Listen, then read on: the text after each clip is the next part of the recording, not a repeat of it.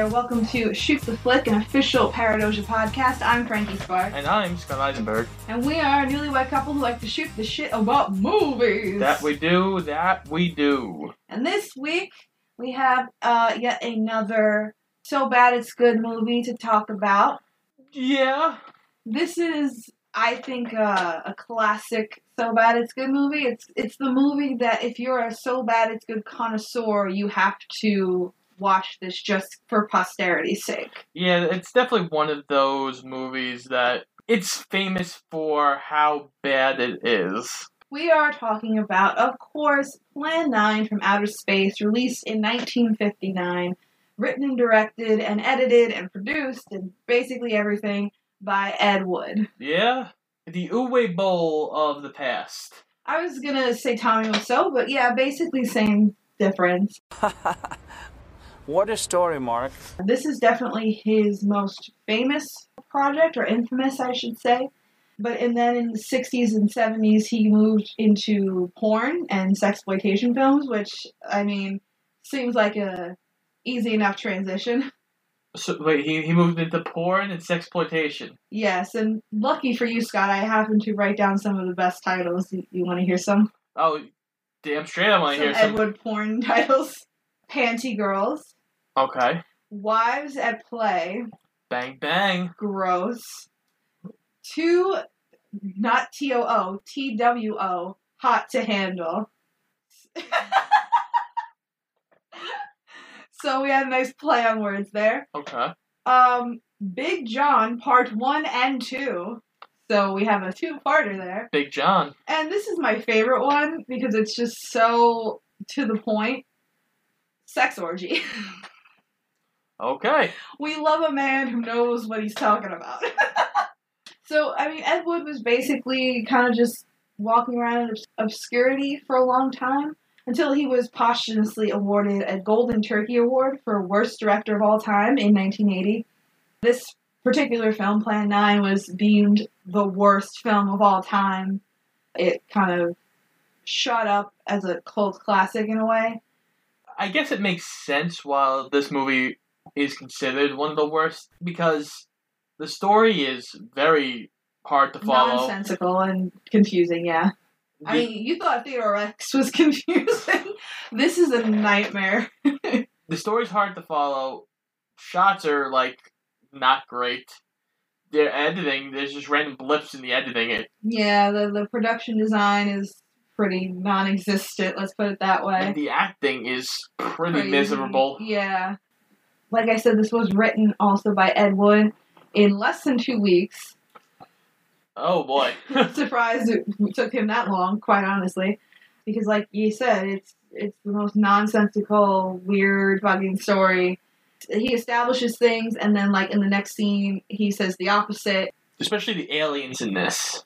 The aliens in this tend to go back and forth on what they really want. Yeah, we'll get there. Don't you worry. But the story of Ed Wood was famously depicted in the movie Ed Wood, directed by Tim Burton, starring Johnny Depp. What kind of a movie is this? It's science fiction. A heartbreaking romance. Brave robbers from outer space. Brave robbers from what? Ed Wood seems very similar to a Tommy Wiseau or an Uwe Boll, kind of like this incompetent filmmaker who really doesn't know what they're doing, but just has weird, insatiable drive to make these movies. Well, but the thing about him that I think that makes him closer to Wiseau than to Boll is Boll seems just to do it because he can. Wiseau at least wanted to make a good movie. I don't think Ed Wood is trying to make a bad movie. I think he's trying to have fun. But I think it's a sad twist on the story because he really didn't have any fame while he was alive. All of his real cult following came after he passed away in 1978. Ain't that a bitch? But he was quoted as saying that this film, Plan 9 from Outer Space, was his pride and joy. So with that said, how did you feel overall about watching this movie, Scott? There are parts of it that are very slow. But there are parts of it that are very fun because it's so bad. I enjoyed it for the most part. I'm glad I finally saw it. That's the other thing about So Bad It's Good movies from the past compared to So Bad It's Good movies now, is now they're trying to be this. They're trying to get to Plan 9 fame. Yeah, you have like the Sharknadoes of the world that are trying to purposely be bad. This summer, get ready for a new chapter in the greatest cinematic franchise of all time. Go, go, go, go, go, go, go. Run away from the Sharknado. But I actually wanted to ask you one more question before we get into... Sure. When did you discover this movie? I feel like this is something we should do now. Oh, okay. I'll tell you the story. So, I discovered this movie having a bad movie night with my bestest friend, Carolina Swift, who has been on the podcast before. She was on our Star Wars A New Hope episode. We watched this and The Room, strangely enough. That was the first time I had seen The Room as well. That had to have been years and years ago because it was when Carolina was still living here in the States. And I remember being bored, but also very befuddled. That's why I say it's kind of a rite of passage for a bad movie lover. It's not the easiest movie to get through. It's not like you're yucking the whole way through like The Room. So, without further ado, let's get into this. Let's try our damnedest. Yes. Also, hi, Carolina, since we mentioned you earlier. Hi, Carolina, I miss you! So, we start off with a narrator. By the way, this movie, we watched it on Amazon Prime, and we watched it in black and white. They have the colorized version as well, but I opted to watch the black and white because that's how I watched it, and that's how it was originally shown, so I was like, let's do the black and white. There are times where, like, color would makes sense. I don't know if color makes sense here.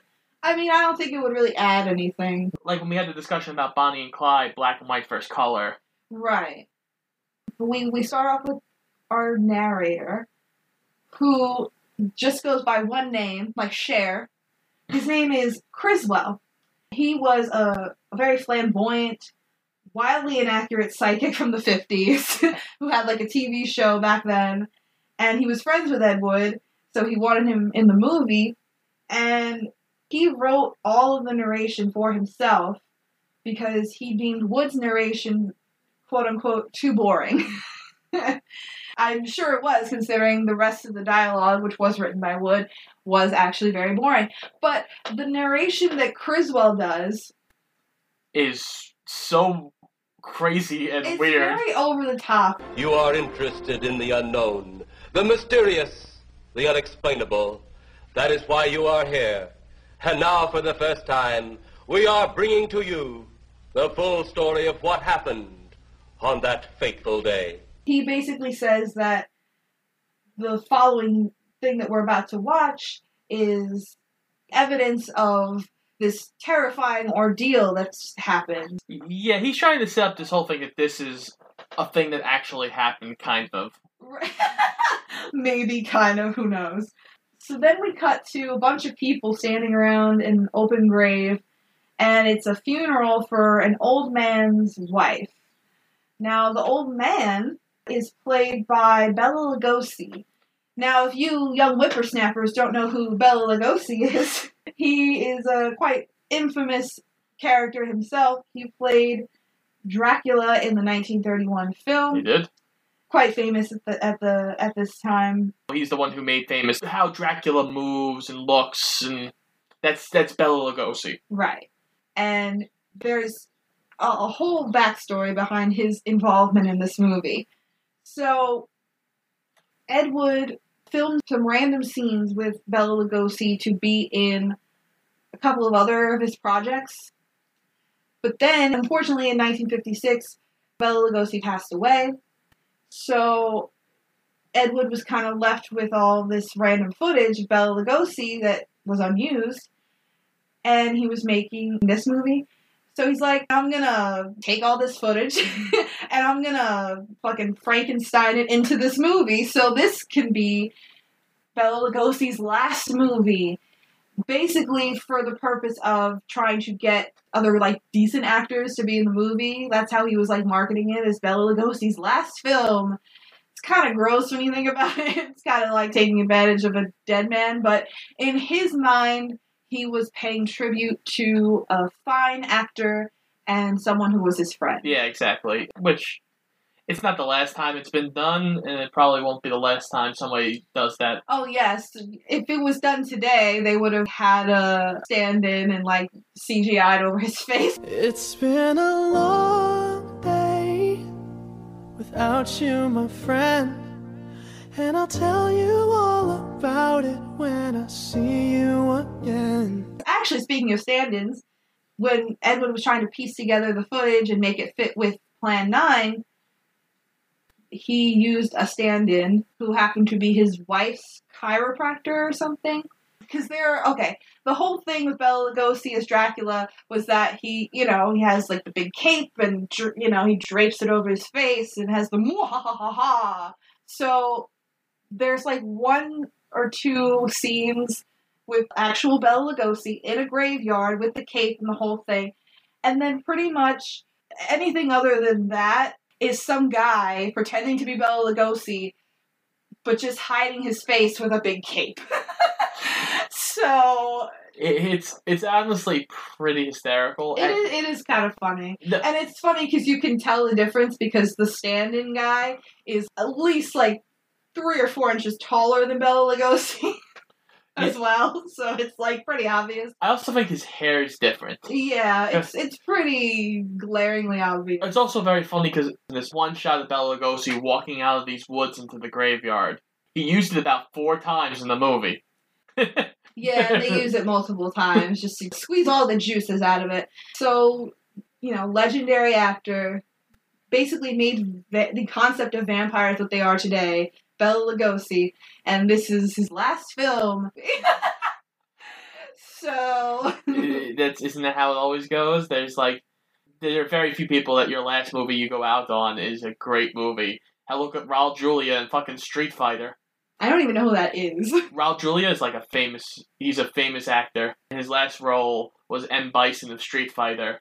Because his kids asked him, these kids were like, hey, can you be in the Street Fighter movie? Aw, that's sure. So cute. And it's horrible. I feel like that's always the way that good actors end up in like shitty, usually kids movies. Like, I want to make something for my kids. Well, yeah. It's like, yeah, okay, but like, find something quality. Well, then you got like Rodriguez who makes Shark Boy and Lava Girl. Oh gosh. Insert clip here. He ruined my dream journal! I did not! Mr. Electric, send him to the principal's office and have him expelled! Okay, so let's really get into this, okay. The actual quote-unquote plot of this. So, like I said, we start with the funeral of the old man's wife. And as everyone at the funeral is leaving, we cut to these 2 grave diggers chatting it up really awkwardly and stagnantly. Right next to, like, the funeral. Yeah, they might as well be dangling their feet over the open grave. Like, it's, like, right there. Yeah, can't you guys just go get, like, coffee somewhere and then come back later? Like, yeah, isn't that, I don't know, I'm not a grave digger, but I feel like that's the proper, respectable protocol. Yeah. So, after that little scene, we cut to an airplane flying in the sky. And in the cockpit of this plane, there are 2 pilots, one by the name of Danny, and one by the name of Jeff Trent, who's one of our main characters, played by Mr. Gregory Walcott. And fun fact, according to IMDb, he told Ed Wood, before he reluctantly signed on to this film, that it was the worst script he's ever read. But yet he signed on, so I don't know what the fuck. I don't know. Ed Wood must have had naked pictures of him. I don't know. Maybe it's a J.R. Buttface Theodore Rex situation where, like, just, basically holding the proverbial gun to everyone's head. These 2 pilots in this cockpit are shocked and appalled by a flash of light and some jostling about. And they look out the window and they see a UFO. In order to make an alien UFO movie, you have to have some kind of special effects, quote unquote. Because you gotta have a UFO, right? So Ed Wood just bought a plastic, put it together kit to make a UFO. and just hung it on strings and dangled it over like a sheet. Yeah. That was the special effects. Yeah, honestly, you can see the strings. You can't blame the man. He apparently, according to IMDb, had a $60,000 budget. So, I mean, what else are you gonna do? So yeah, after these two gentlemen pilots see this UFO and they're very scared. Well, it's not even that they're scared. They're kind of unfazed, to be honest. They're being called on the radio. They're not answering at all. They're just like, oh, what is that? The stewardess walks in and is like, oh, hey guys, what's up? And they're like, look at it. Look at it! Look at it! Look at it! I want all of you to look at it! So then we cut back to the gravediggers in the cemetery, and they've done their duty. They're walking on home in the darkness, and this is where we get our first kill of the movie.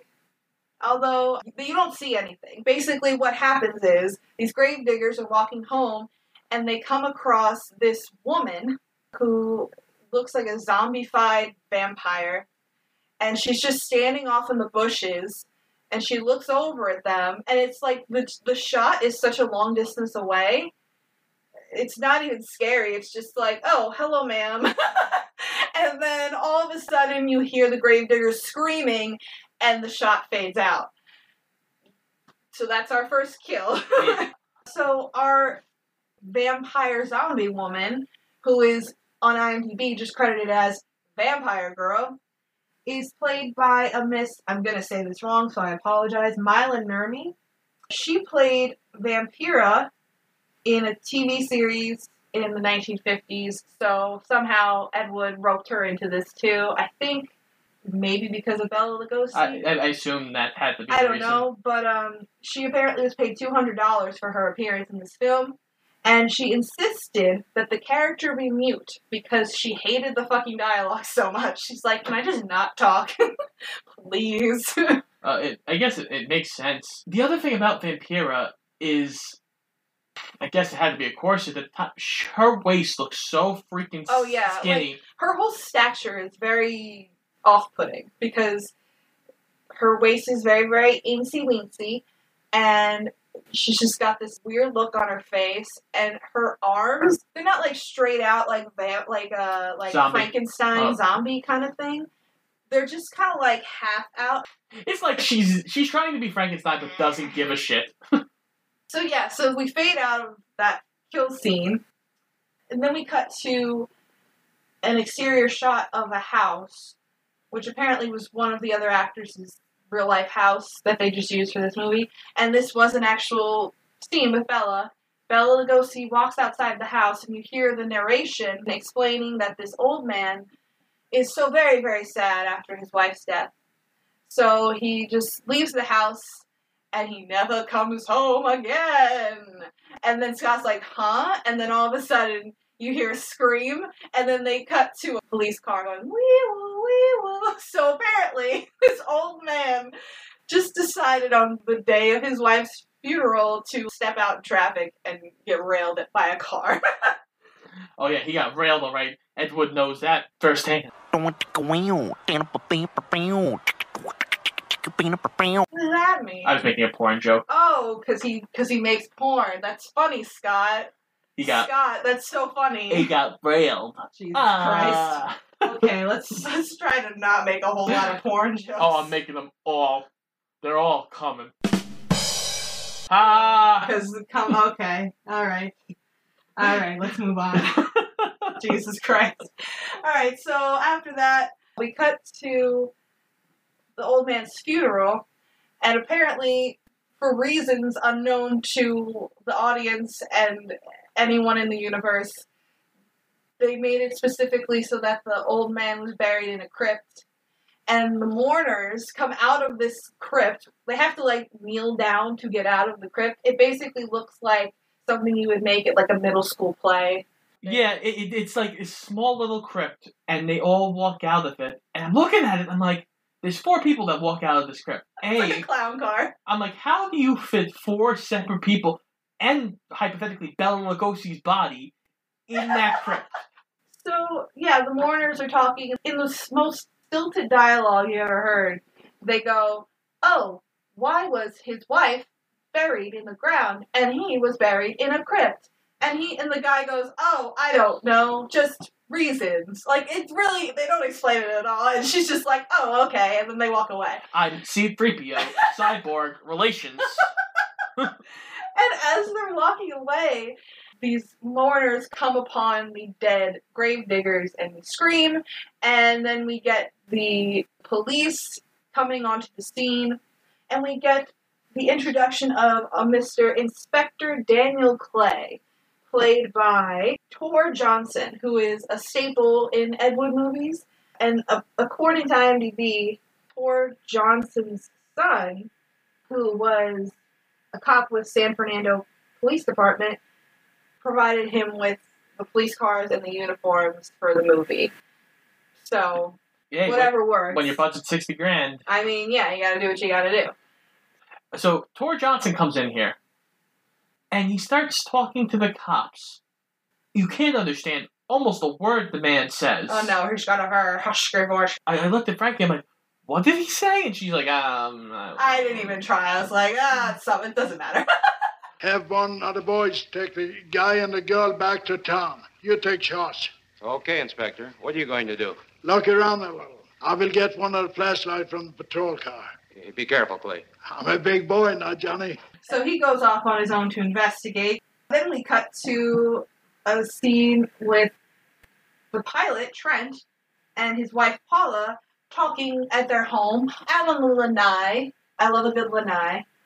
Speaking of Lanai, I'm going to say the Lanai story now. So that just seemed like a really random thing to bring up without context. So the reason that I brought up the Lanai, I love the Golden Girls. Oh, really? I never would have guessed. We've used quite a few Golden Girls. I love the Golden Girls. Thank you for being a friend. Travel down the road and back again. Your heart is true. You're a pal and a confidant. So I love them. And a big part of the set for the show was their lanai. And that's the only way I know what a lanai is from Golden Girls. And then when we got married, we went on this little mini moon to Montauk. And we stayed in this lovely hotel, and it had a lanai. And I was happier than a pig in shit to eat our food on the lanai and look out at the beautiful beach. It was awesome, just because of the lanai.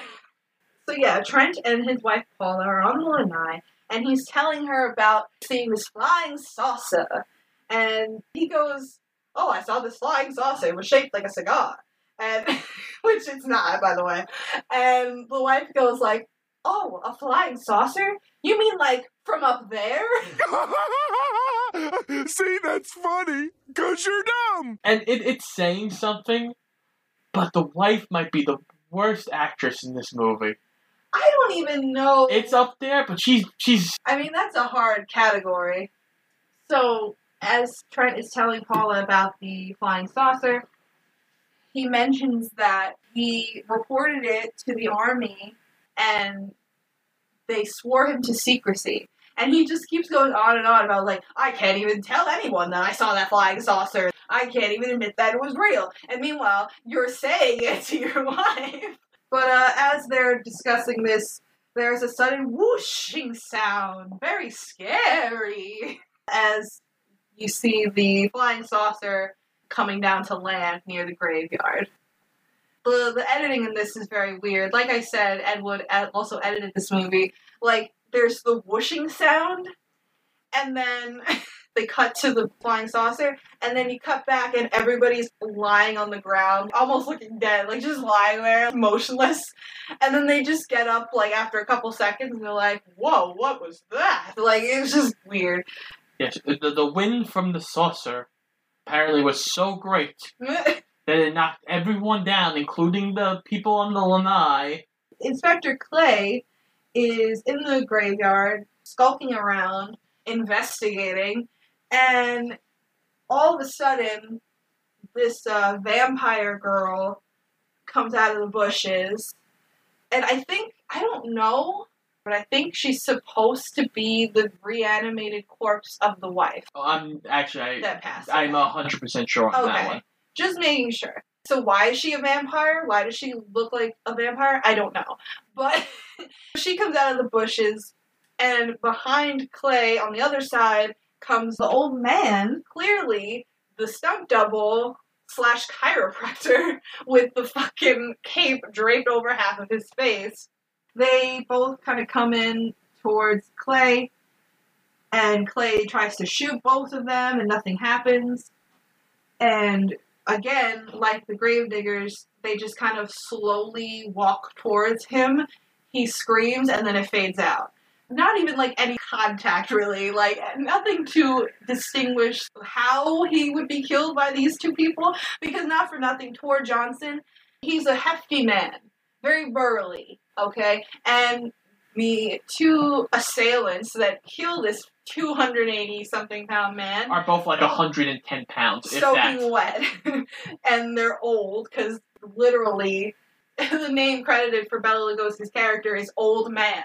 So, after Tor Johnson is killed, we cut to the other police officers coming to the scene, and the lieutenant is there, and he's like, One thing's sure. Inspector Clay's dead. Murdered. And somebody's responsible. The dialogue in this is just sterling. So now, things are getting a little more crazy, Scott. Not only do we have one UFO in the sky, we now have 3. Bum, bum, bum. I mean, Ed Wood probably had to pay $30 for 2 more kids. That poor baby. He had to sit there, he's gluing it. As he's at his table, he's taking the pieces out of the box, slowly gluing them together.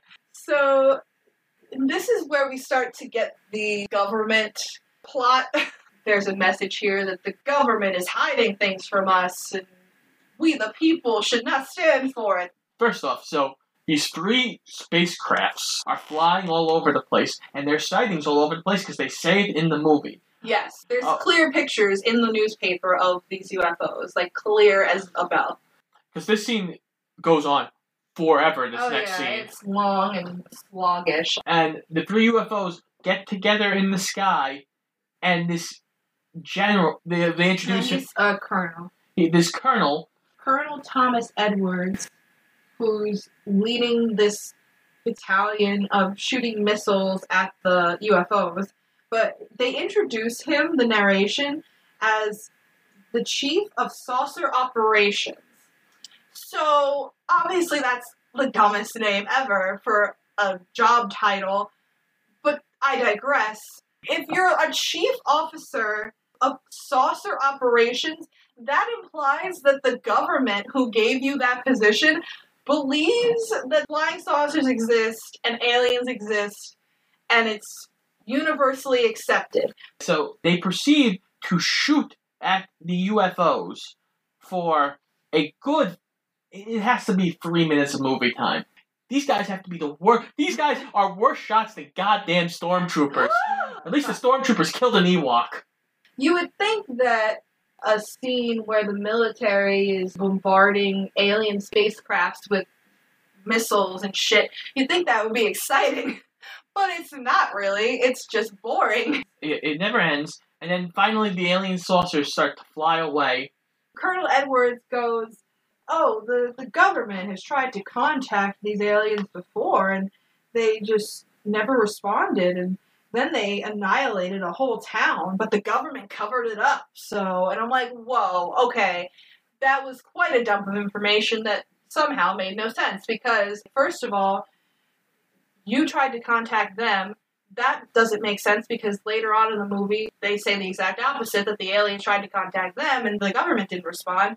Then he says that they annihilated a town and they just covered it up. How do you do that? He even says, Then they attacked a town. A small town, I'll admit, but nevertheless a town of people.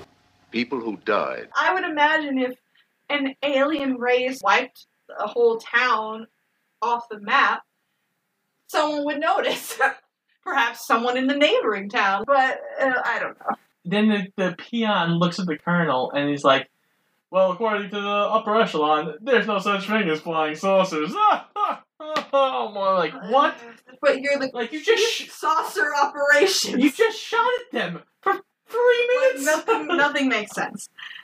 So, literally in the next scene, we get a look inside of the spacecraft. Yes. We meet our aliens, Eros and Tana. At this point, if you're watching this movie, which by the way, it's everywhere and anywhere, you can find it on YouTube, Amazon, it's public domain, so you can find it wherever. But at this point, when you're watching it, you'll probably start feeling like the brain thunderstorm a-coming. It's fine. Just don't even think about it too hard. So our aliens, Eros and Tana, are played by Dudley Manlove, which is the grossest porn name I've ever heard. So, I mean, look out for him in some of Ed Wood's other works. Big Johnson, was that it? Or Big Duke? Big John, part 1 and 2. He died at the end of part 1 and then got revived by a good deep dicking in part 2.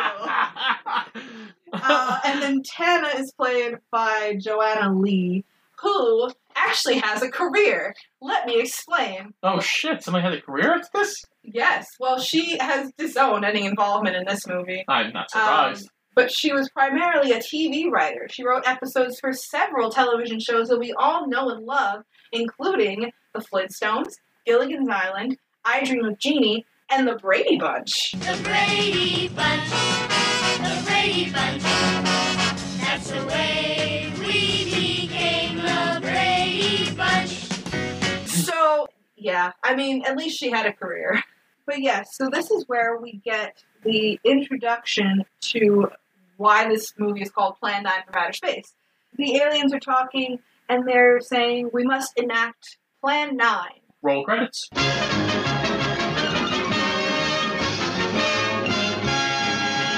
We must enact Plan 9 to make contact with the humans.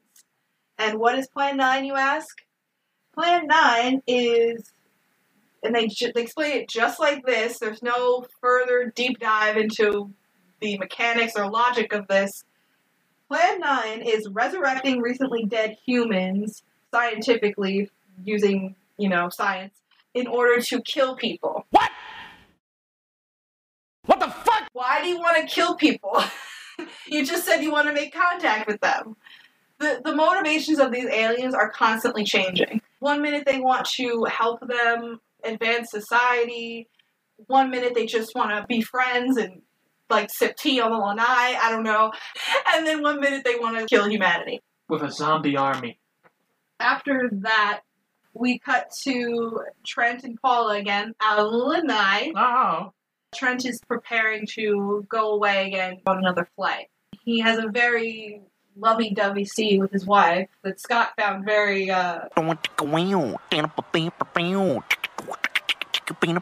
It's almost kind of sweet, and then they kiss, and he really goes in for the kiss. Oh yeah, that's the porn director in him. Kiss her harder. The dialogue between them it's very much like how, if you've never seen a movie from the 50s, it's how you would picture people in movies from the 50s talk to each other. Oh, darling, I'll miss you so. I'll lay in the bed at night and cuddle the pillow next to me. Oh, yeah. It's oh my god. Yeah, she plainly says, I'll hold the pillow next to me. And I kept feeling oh, she's gonna do more with that pillow. Hence, porn director. So they give a very passionate kiss goodbye. He wants her to lock herself in the house before he leaves because he's scared that the UFO's gonna come and take her or something. I don't know. So after that, we get the old man, played by not Bela Lugosi, coming out of the crypt with his little cape over his face and stalking over to Trent and Paula's house after Trent left, because apparently they live very near the graveyard, because that's some great real estate choices there. And at the same time, we have a scene of Trent and Danny flying their next plane to, who cares? But the stewardess is... Oh yeah, quintessential 50s stewardess. Scott got a kick out of her dialogue. Yeah, because Danny's like, hey, you wanna shack up while we're in New Orleans? And she's like, oh, Danny, I can't resist your charms. And I kept going, oh, Danny boy. The pipes are calling from glen to glen and down the mountainside. You realize that's not a sexy song, No, right? it's not. It's a song about a dead child. I know. How appropriate for this movie. You think it's sexy, but it's really about a dead kid. Oh, I'm Irish, so I can say that. It's fine. Oh, God. Oh, that just broke me. Oh. So... The stewardess basically, after flirting with Danny and saying she's going to go sleep with Danny when they land, she goes and tells Trent to call the tower and basically say, hey, can you call my wife? The wife gets a phone call and wakes up in the middle of the night. And the moment she hangs up, Bela Lugosi comes in. He attacks her very slowly. All of these spooks in this movie essentially have the same gait. They just kind of lumber very slowly with like a weird look on their faces. So he's just kind of walking very slowly towards her with a cape over his face while she's screaming. She runs out of the house towards the graveyard because when I am looking for safety, I often think, where's the closest graveyard? Well, it was even better because as Bela Lugosi's walking towards her, you can clearly tell the chiropractor can't see what he's doing because he walks into the bed. It almost looks like he's about to fall over, but he stops himself at the last second. So she's running through the graveyard. I think she ends up running into Vampira for a second. Yeah, Vampira shows up, basically goes ooga booga, and she runs the other way. And then she falls down, I think, in front of Inspector Clay's grave. And he's buried, of course, he's buried in the cemetery he was killed in. Right. That doesn't seem in poor taste at all. So, actually, it is kind of an interesting looking shot where there's just a weird spotlight kind of effect on the grave, and you just see Tor Johnson emerging from the grave. He's having a little trouble. He's not a young and spry gentleman. So he's like really just struggling to get out of that grave. So, and it like undercuts the spookiness of it totally. Well, yeah, because you look at it and you have to think, Tor Johnson's not a small man, so he's got to get his whole body weight up 3 feet to get him out of this grave. And it looks very lumbered. So the wife starts running away from Tor Johnson and is randomly running down the street. And this now nighttime scene looks very much like it's daytime. I mean, that's the magic of shooting in black and white. You don't have to worry about daytime, nighttime. It's all black and white. It's all black and white. She falls over and basically falls unconscious. And this random guy goes, Mrs. God, what's her last name? Trent. Yeah, what's his last name? Trent. I thought that was his first name. No, that's his last name. Wait, what's his first Jeff. name? Okay. Jeff Trent. Oh, God. I should have just did like a who's on first name just now. What's his first name? Who? Who's on first? What's on second? I don't know's on third. You know the fellow's names? Yes. Well, then who's playing first? Yes. I mean the fellow's name on first base. Who? The fellow playing first base for St. Louis. Who? The guy on first base. Who is on first? Well, what are you asking me for? If you say who one more time. Anyway.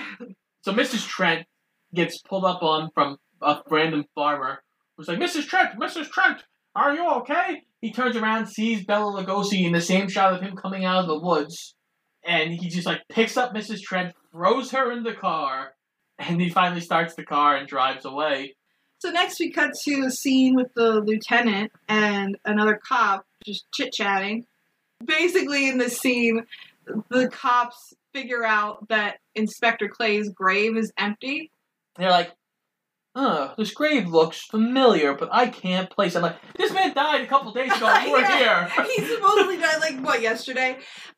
You don't remember being there yesterday? Okay. So he's like, well, we gotta figure out whose grave this is. So, hop on down there. So the guy's like... Oh, God, this is so stupid. And the guy's like... Scared? Well, why do I always get hooked up with these spook details? Monsters, graves, bodies. Oh, all right. So he hops down there, and it's Inspector Clay's grave. And there's nobody in it. So, next scene we cut to is the Pentagon, because this is a political thriller we're watching. We get Mr. General Roberts talking to our Colonel of Saucer-ness. I don't know. What is he called? Saucer Operations. Yeah. Chief of Saucer Operations, Colonel Edwards. And he's saying that he'll be court-martialed because he's talking about aliens existing. But meanwhile, his job title is Chief of Saucer What is it? Chief of Saucer Operations. God damn it. But he has apparently voice recordings of the aliens that he took and put through a computer, a language computer apparently, because that technology exists for some reason. A computer that deciphers alien languages, even though aliens aren't supposed to exist, apparently. Also, the aliens speak English.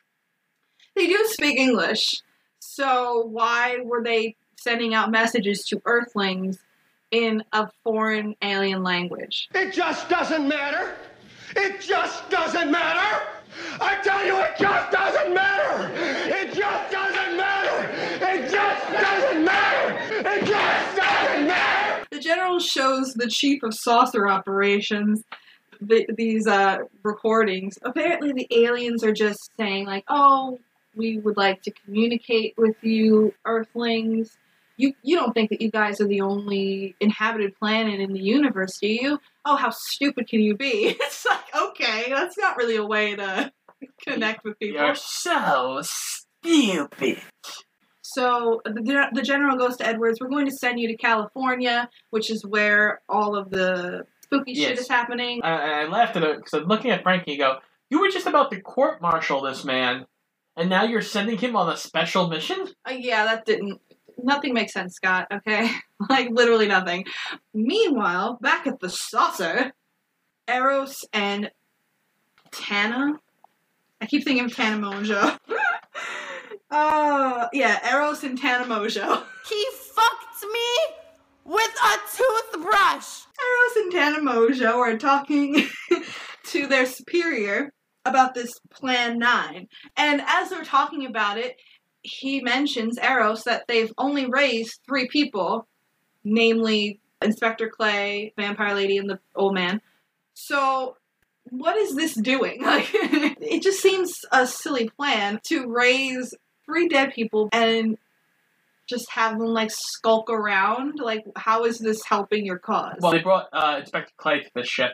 Oh, yes. Clay, like, short circuits, and he starts attacking Eros and, like, strangling him. Well, because they mentioned earlier, before they brought them, that I guess their minds are turned on by electricity. And they are bred for one purpose, and that is to kill, unless they are controlled by the electricity. Tana's electricity gun apparently jams. Raspberry. There's only one man who would dare give me the raspberry. Lone Star! Again, as we always do with these bad movies, we keep referencing better movies. Just to remind ourselves that there's fucking greener grass on the other side. So Clay starts going after Eros, and he's like, You fool!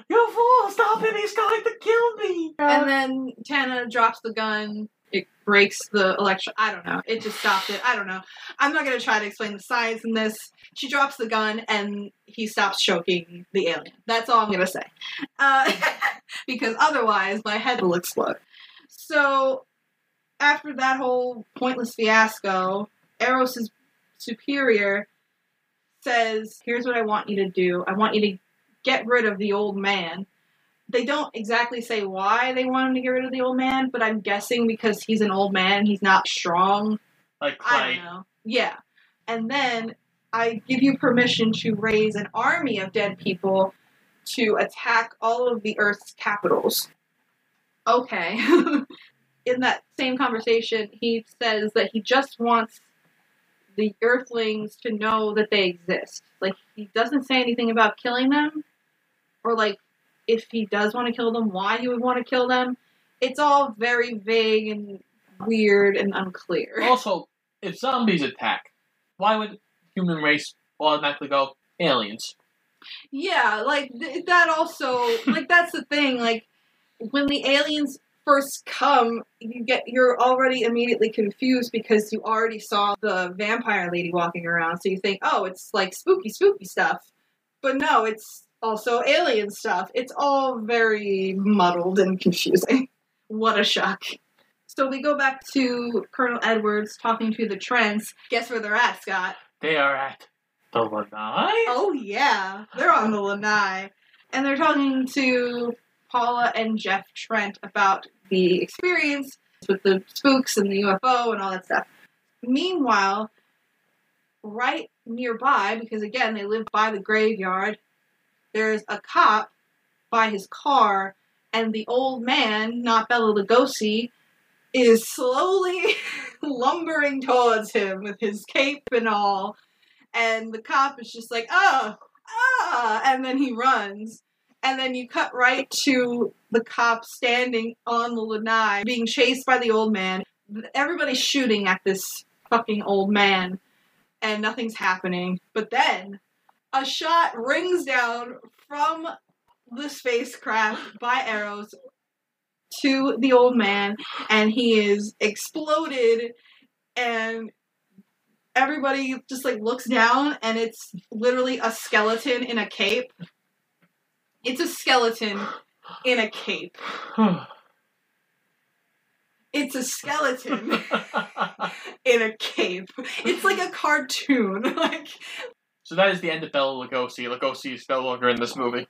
As a response to this crazy thing that just happened, that all these people just witnessed, this United States colonel, along with a lieutenant of a police department, decides, okay, we're going to go to the graveyard to figure out what the hell is going on here, but we're going to take the two civilians with us. And this cop who is now passed out of fear. From an old man slowly shuffling towards him.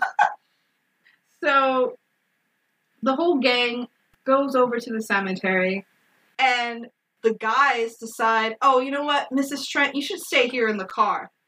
What?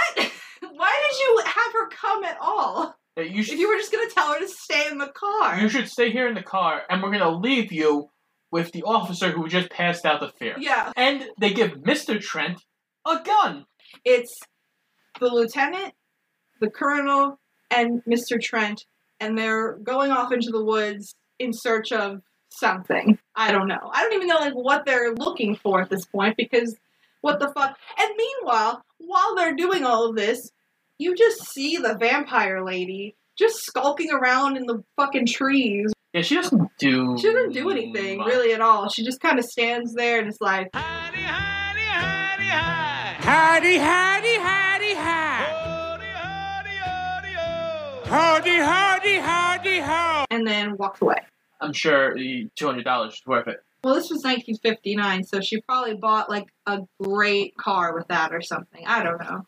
So the guys go off into the woods, and within, like, 5 minutes, Clay comes lumbering behind the cop and knocks him out. Doesn't even, like, hit him. Just, like, grabs his shoulders. He pats him on the shoulder. Yeah, and he just, like, falls with a big, ah! And then he reaches into the car, and Paula starts screaming, and she passes out, and he picks her up and walks away with her. And while this is happening, the three of them see a light from behind the tree line. Oh yeah, it's a light from the spaceship. It's not just like a flashlight against a bed sheet. No, it's really from a spaceship. So they walk over, they now see the spaceship. They come in, guns drawn. Yeah, and then this is the part where we get a real dialogue dump of the aliens' motivation in this. Mind you, up to this point, the motivation has been changing like the winds every fucking other scene.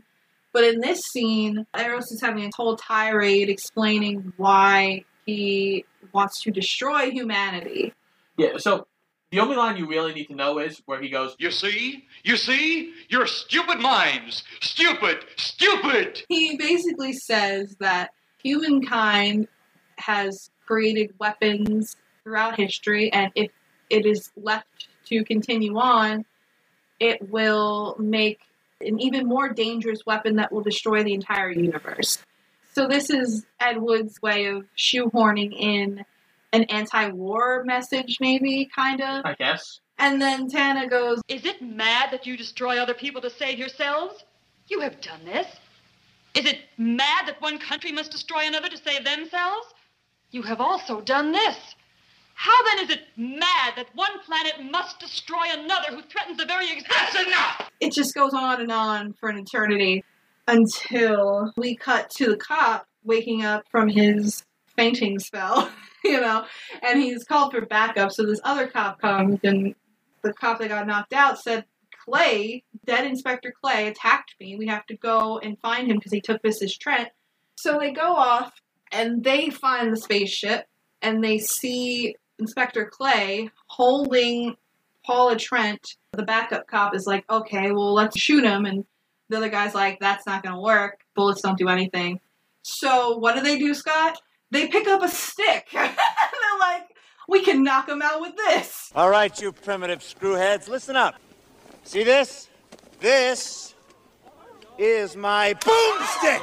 So bullets aren't going to do anything, but a stick, that'll teach him. The two cops sneak up behind Inspector Clay, hit him over the head. He drops. But you know what was funny, too? When they're about to go and knock him out with the stick, they show Tor Johnson holding Mrs. Trent. He's clearly holding her a lot lower than he was in the previous scene because he knows, they're about to hit me on the head, so I'm going to drop her. Eros and Mr. Trent start fighting, hand-to-hand combat. Yeah, and then I guess because there's a lot of electricity on the ship, a fire breaks out randomly. Tana is trying to take off in the ship while it's on fire because that'll solve the problem. I don't know. And then meanwhile, the lieutenant and the colonel, instead of, helping the civilian who's in the fight with the bad guy, they run over to the circuit board by the door and try to open the door to escape. And eventually they do so. They open the door, and the lieutenant just runs out. Fuck everybody else. Runs out. The colonel turns around and yells to Trent, "You better get out of here, Trent. They're trying to take off," and then runs off. So they both leave the civilian. Like, what kind of fucking officers are you? So Trent finally, he wins the hand-to-hand combat and knocks Eros out. And he runs off the ship. And the ship takes off. And you see it in the air, the model UFO on fire. It's so bad. It's so bad, but it's so funny. And they keep coming back to, like, inside the ship. And she's like,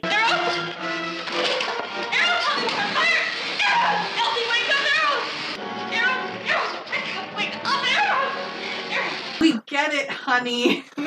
Eros isn't here right now. Can you take a message? Finally, the ship just blows up. And then as soon as the ship blows up, they look down and they see Tor Johnson's body reduced to a skeleton in a suit.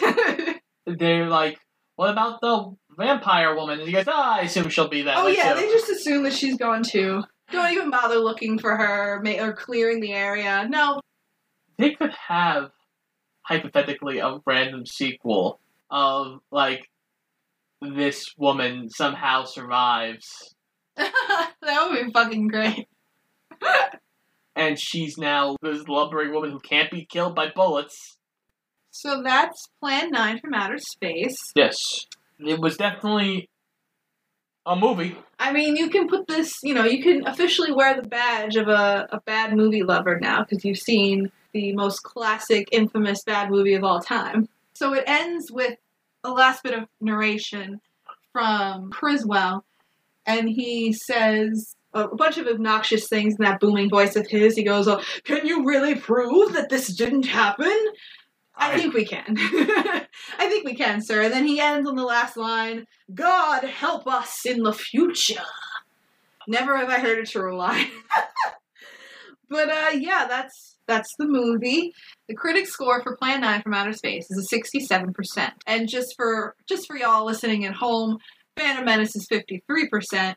So, yippee! I will say that you kind of can enjoy the ridiculous charm of it being so bad it's good. Phantom Menace, it's just bad. It's not even so bad it's good, really. I mean, there are parts that you can make fun of, but it's just mind-numbingly bad. So, Scotty, what would you rate this out of 5? I'm probably close to a 1. Yeah, I think I have it as 1.5 on Letterboxd. It's definitely enjoyable, and it's definitely interesting. I can see why, like, somebody would make an Ed Wood movie basically off this movie.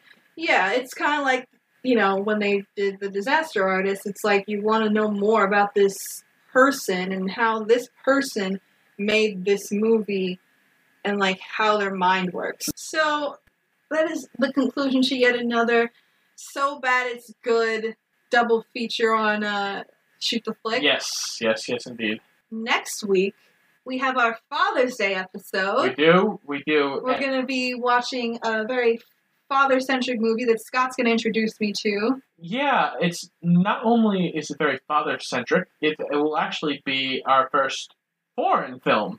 Yeah, I'm excited about that, too. So, get pumped for that. This has been Shoot the Flick, an official Paradoja podcast. I'm Frankie Sparks. And I'm Scott Eisenberg. Make sure you check out our Instagram and Twitter at Shoot the Flick, and check out our weekly episodes every single Wednesday on iTunes, Spotify, Google Podcasts, and iHeartRadio, and pretty much anywhere else you can find podcasts. And yeah, make sure you come back next week for our Father's Day episode, guys. I'm excited. Yeah, it's definitely going to be a lot of fun. And watch Plan 9, and watch your mind erode slowly. Yes, join us in their misery, because Earthlings are stupid. Stupid. The internet is for poor. Trekkie! The internet is for poor. What are you doing? Why you think the net was born? Born. Trekkie! Oh, hello, Kid Monster.